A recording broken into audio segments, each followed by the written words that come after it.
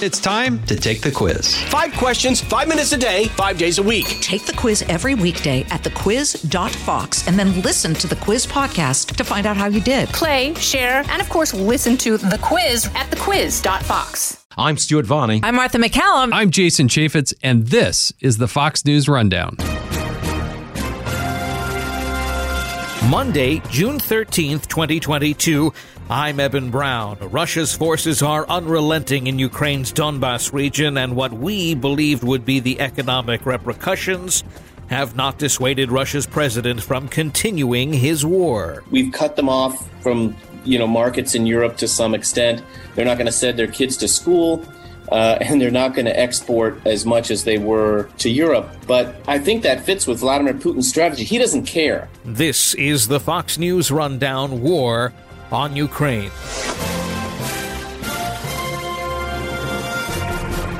From the Fox News Podcasts Network. Hey there, it's me, Kennedy. Make sure to check out my podcast, Kennedy Saves the World. It is 5 days a week, every week. Download and listen at foxnewspodcast.com or wherever you listen to your favorite podcast. For longer than 100 days, Ukraine's military, or any other volunteer able, has been trying to keep Russian forces from overpowering them. The war is lopsided, with Russia targeting and even butchering civilians, and now they're poised to conquer Ukraine's industrialized east, the Donbas. With that, Russia can and is controlling Ukraine's bumper crop, its grain, and nothing we've done effectively has pressured Vladimir Putin to stop. Well, Russia has launched a barbaric invasion of Ukraine, and so let's just look at the big picture first. Dan Hoffman is a Fox News contributor, and he's a retired senior clandestine officer from the Central Intelligence Agency, whose expertise includes both Russia and Ukraine. They've targeted neighborhoods and schools and a maternity ward in Mariupol and destroyed towns like Bucha. Over 7 million Ukrainian refugees have fled the country, and massive numbers of internally displaced people. So, Ukraine is not winning. But then again, neither is Russia. You're right about the Donbas. Russia is poised to take control of the Luhansk region of Ukraine. Their new tactical aim, is to capture Luhansk and Donetsk, those provinces. And we're seeing very fierce street fighting in Severodonetsk, which is a key city near the Donetsk River. Ukrainian forces still control a good portion of that city, but the fighting continues. There's concerns about, Ukraine running out of ammunition, not having the artillery they need. The United States gave them artillery with a range of only 40 miles rather than the multiple launch rocket system with 200 miles out of concern for provoking Vladimir Putin. So Putin has deterred us from doing all that I think we need to do, to keep not just to keep Ukraine in the fight, but to put them in a position to win. And then the other element here that's really important is that the Russian economy is not cratered. The ruble has stabilized, and the Russians are selling stolen Ukrainian grain to those who will buy it. And there are countries in grave food shortage challenges in Africa that are buying grain. And there are countries purchasing Russian oil and gas, including in Europe and in India. And so with the high prices of fuel, the Russians have been able to maintain their economy, certainly enough to carry on the fight. The last thing I'll say, just by way of introduction, is that wars end when both sides are so worn out that they come to the negotiating table and negotiate a settlement, or when one side simply defeats the other side. And I don't see either of those scenarios playing out in the near term. This is a war of attrition that could carry on tragically for the Ukrainian people for some time. We'll talk more about the economic impacts to Russia or lack thereof, but I do want to concentrate a bit on Ukraine first. The fighting in the Donbas is, from our accounts, taking its toll on the Ukrainian military. They are losing people at an alarmingly high number. At what point does it change for the Ukrainians? Does it change for Volodymyr Zelensky? At some point, he has to say, we don't have anyone left to fight. We're certainly not to fight effectively. He has made these incredible and certainly historic promises that they would not cede 1 inch of territory to Russia, and I certainly think everyone believes his intentions. But at some point, they have to take a sober assessment of what they've got left, right? Well, they're not done defending their country. And so, yes, they're losing, some estimate a couple of hundred soldiers every day, but Russia's suffering even greater losses. And I can tell you, I've traveled in that region a lot, spent a lot of time in that part of the world. The Ukrainians are incredibly resilient. They're fighting for their territory. They are acutely aware of Russia's indiscriminate, horrific attacks on these innocent civilians. And so, Ukraine's going to keep fighting, and there's no quit there. And they do have the resources to carry on for some time. And, if at some point they decide that they've had enough and they want to negotiate, that's over to them, I think. But, I don't think we've reached that point yet. There's going to be a lot of losses on both sides. But again, the Ukrainians are incredibly resilient people, and they're far from being done with this fight. Part of the, or I guess a major part of the world response to this is ways to try to pressure Russia or hold them accountable. And before we get into the economic pressure on them, which may or may not be working, and in some cases it's not, let's talk about the very real and real-time discovery of what could only be described as atrocities. You've alluded to them here about the brutal treatment of civilians. This is not like World War II, where we didn't find out, the world didn't find out about concentration camps and the like until really they were liberated. A lot of this, and I guess it's just due to the times we live in and the technology that everyone has in their own pocket now, people are seeing the brutality of the Russian military. And has there been any way to put pressure on Russia to stop that? I mean, it's one thing to attack soldiers and military units, but it's another thing to go door to door to women and children and brutalize them and leave them for dead in many cases.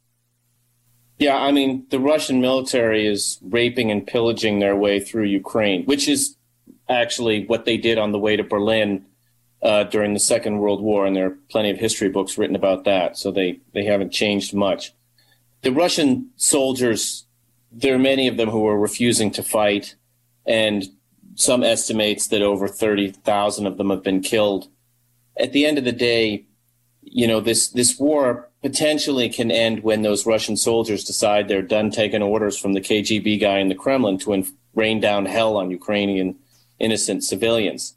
And, we've already seen a pretty high-profile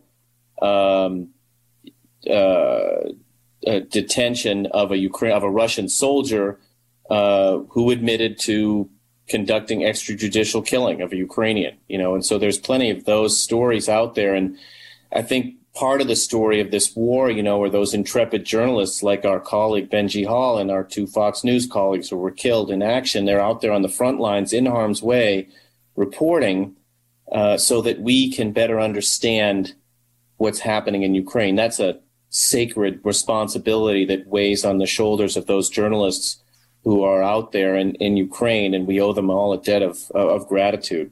You've been listening to Dan Hoffman, formerly a CIA clandestine services senior officer. He's now a Fox News contributor. Here on the Fox News Rundown, War on Ukraine, we'll have more with Dan Hoffman straight ahead. Let's talk about the economic pressure that we supposedly placed on them. This had been a bragging point for President Biden, that the economic sanctions would be too great for Russia to bear, that the ruble would collapse, that their economy would completely stall. As you mentioned earlier, this simply has not happened. And in fact, Russia is finding ways to make money in the middle of this, and to do it in a very nefarious way, as you mentioned, by selling the grain it has stolen from Ukraine. Ukraine normally feeds the world with its grain output, or a good hunk of the world, especially in Africa. And this has put a horrible constraint on Africa, where food is scarce to begin with. And now Russia is coming in almost like a war profiteer, saying, oh, you're hungry. Well, we've got some grain to feed you, but it's going to cost you. And certainly they are not suffering the way the Biden administration has promised that they would suffer, meaning the Russians. So what say you there?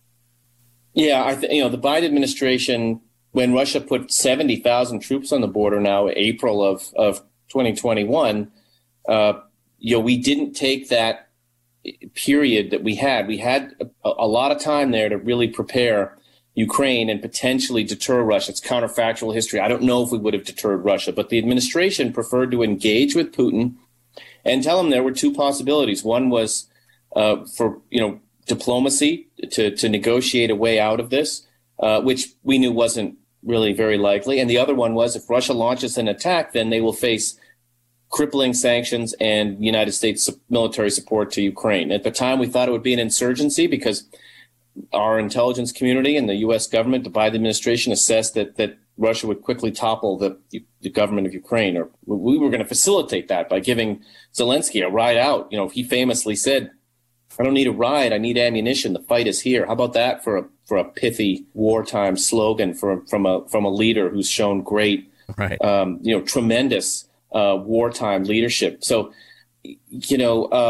we haven't accomplished our mission. We didn't deter Russia's attack in the first place, and we aren't making them pay as much as we would like. Yes, we've cut them off from markets in Europe to some extent. They're not going to send their kids to school, and they're not going to export as much as they were to Europe. But I think that fits with Vladimir Putin's strategy. He doesn't care. He's from St. Petersburg. He just held a big ceremony commemorating anniversary of Peter the Great's rule. And, of course, Peter the Great was famous for opening a window to Europe. Well, Vladimir Putin's closed that down. And he wants to align himself with China because that suits his regime's security's best interests, because he's got to align himself with the other big dictatorship.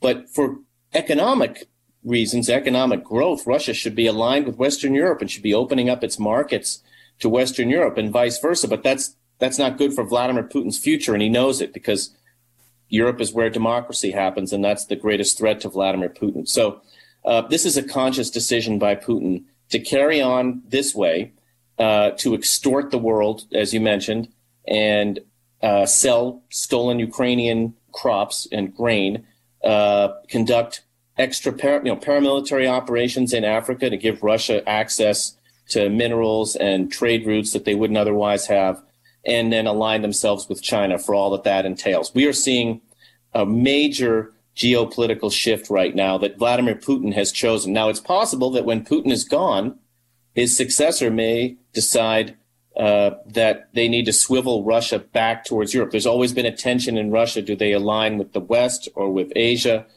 And right now we're seeing, to the detriment of Russia's citizens, even though their economy is carrying on, for sure to the detriment of their well-being, Putin has chosen, China for his strategic partnership. All right. Dan Hoffman, retired CIA senior clandestine services officer and our Fox News contributor. Thank you for joining us once again on the Fox News Rundown, War on Ukraine. My pleasure. Listen, have a great rest of your day and a great rest of the week. You've been listening to the Fox News Rundown. Stay up to date by subscribing to this podcast at foxnewspodcasts.com. And for up-to-the-minute news, go to foxnews.com.